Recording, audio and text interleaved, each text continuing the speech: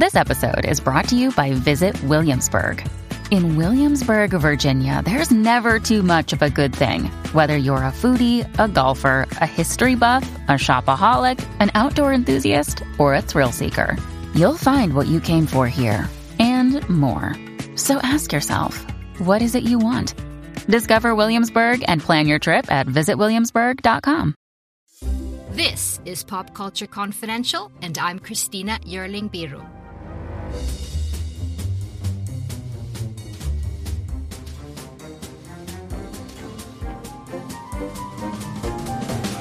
Hey everyone, welcome to Pop Culture Confidential. After a 146-day strike, the WGA and the studios, the AMPTP, have reached a tentative agreement. This is some of what was said in the letter posted last night by the WGA to its members. Dear members, we have reached a tentative agreement on a new 2023 MBA, which is to say an agreement in principle on all deal points, subject to drafting final contract language.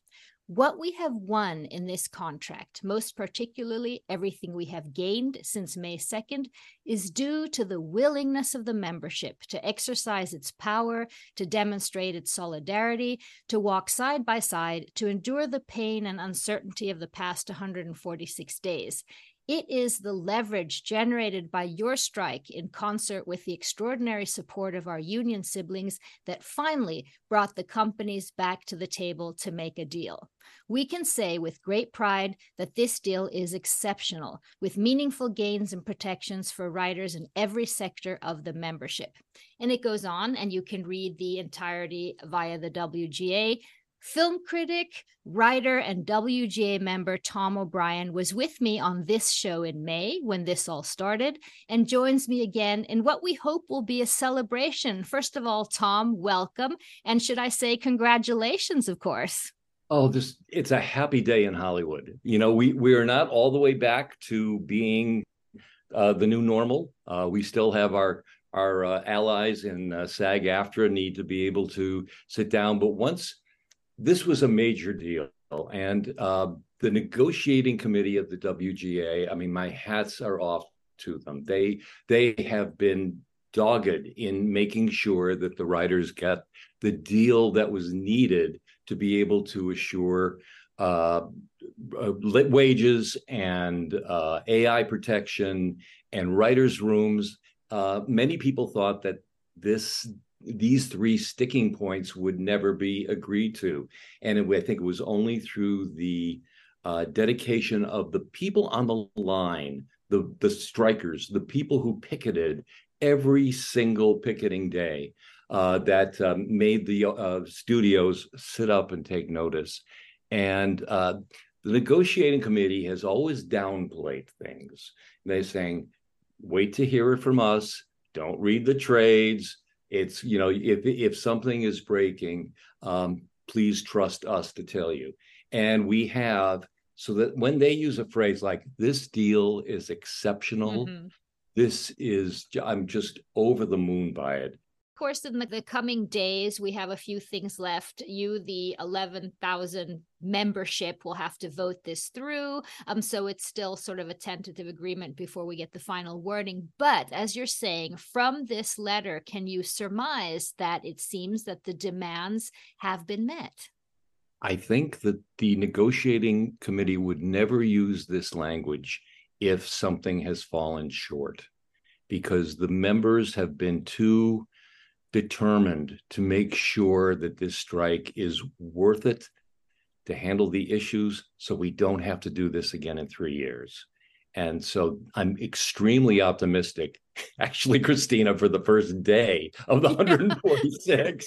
I know we talked in May, and of course we've been talking here and there through Twitter and messaging, and you've been pessimistic several times through this, and it's because they have been so far apart from each other. Correct? Is the feeling I get? Correct. Mm-hmm. And for the longest time, the AMPTP would not even meet with the writers. And it really, I think, took the help of our allies in SAG-AFTRA to really make them pay attention. because frankly, when you have actors on the picket line, you get press. Mm-hmm. And the actors have been great about staging events like show reunions and other guilds, other groups coming to help, that it became really untenable for the studios to stay away from the bargaining table. Certainly public opinion was beginning to turn against them. And I think everybody wants to get back to work. And the fact that we've had 5 straight days of negotiations and that led to this wonderful news last night, I think makes this a likely first step in getting Hollywood back on its feet. Mm-hmm. And I only hope that when the language comes out and the members of SAG-AFTRA see it, the AMPTP, in an effort to try and get us all back, will meet with SAG-AFTRA and be able to hammer out language that meets their needs as well. Yeah, so in terms of the writers, the demands, you mentioned them a little bit, but to say it quickly, of course, it's viewership-based residuals, an increased amount of minimum compensation in all areas for writers, pension and healthcare plans, but also the regulation of AI, writers' rooms, mini rooms, and things like that. But what do you make of, you were mentioning in a bit, that this last few days, since Thursdays, in the room, you had Netflix CEO Ted Sarandos, Disney CEO Bob Iger, David Zaslav, Donna Langley. They were all there this time around for the past few days. Do you think that made a difference? Totally, because they're the ones who can say yes. And to be able to have them all gather together and be able to hear this out and see how crucial getting these issues are to getting resolved now, it's in their long-term interest to resolve them so that, there's no more disruptions along the line, because I think we all want to be able to get back to work. And the fact that they gathered together when some of them, frankly, in the past have been very critical of the Writers Guild, to be able to get them in the room, to be able to just talk is been a major achievement. And, hats off to them for coming. But I think it's in everybody's best interest that this be resolved. What do you think has been the most contentious of these different demands? I think the AI issue is probably the biggest issue, because this is a brave new world. Mm-hmm. And AI is also it's kind of a gray area, because it's a tool that can be used for good in terms of writers using it for research, but it also can be used for ill, with studios thinking that they can replace writers by simply a bit of software. No software is going to substitute for the kind of life experience that writers bring, that makes script special, that makes the film great. Right. Yeah, well, it's going to be interesting when we get the final deal to read the wording on the AI, in particular, what kind of regulations the writers have gotten through and things like that.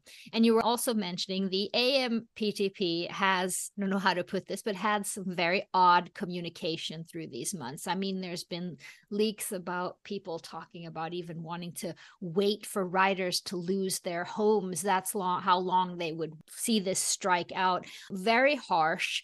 What did this do? Did this strengthen the resolve of the writers, or how do you see that? Writers were pissed off. Let's just say that.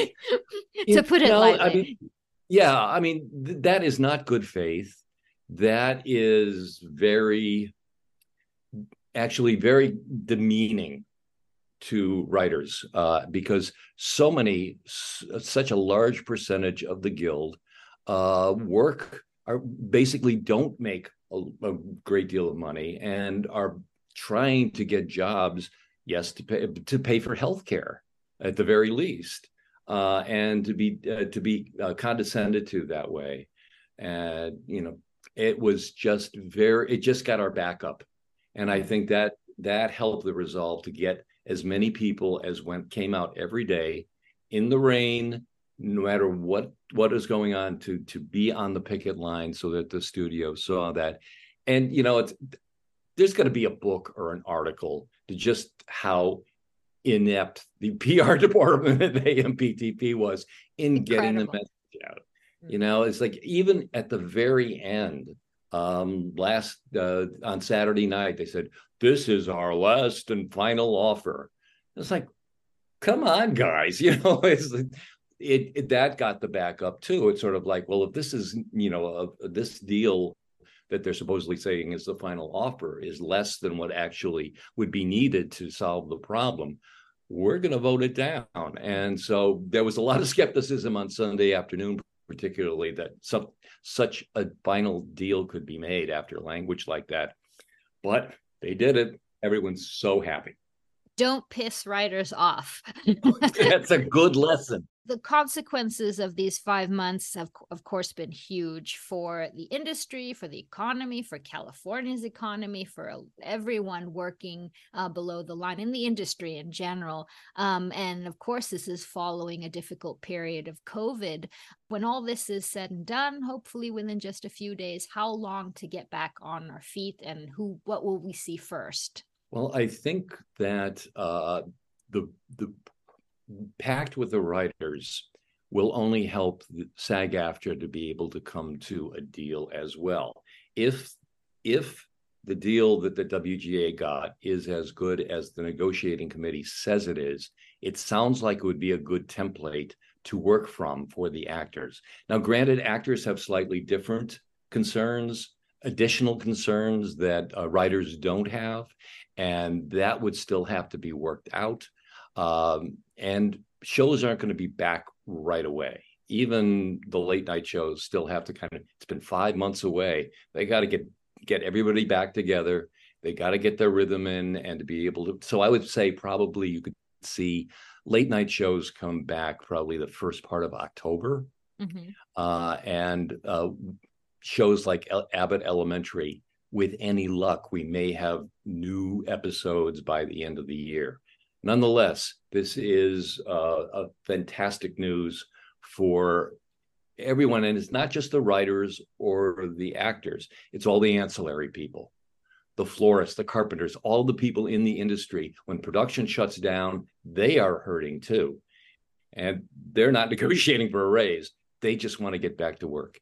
So, I mean, that is actually the best part of this, that everyone in the industry, the entire entertainment industry family, is going to be back, and hopefully with a quick end to the SAG-AFTRA end of it. Yeah, because we need the actors to start filming these shows that have been on hold, and to start promoting the films that have been that are coming out now, that are already done. So there's so many moving parts to this. And you were so kind to join me with a little breaking news of what we know. But since we still don't know the actual wording and the deal, you said that you would jump on again with me after you have read it, because you will receive it. And we'll talk a little bit about what is said in there. And hopefully that'll be very soon, right? It'll be my pleasure to come back anytime. Thanks, Christina.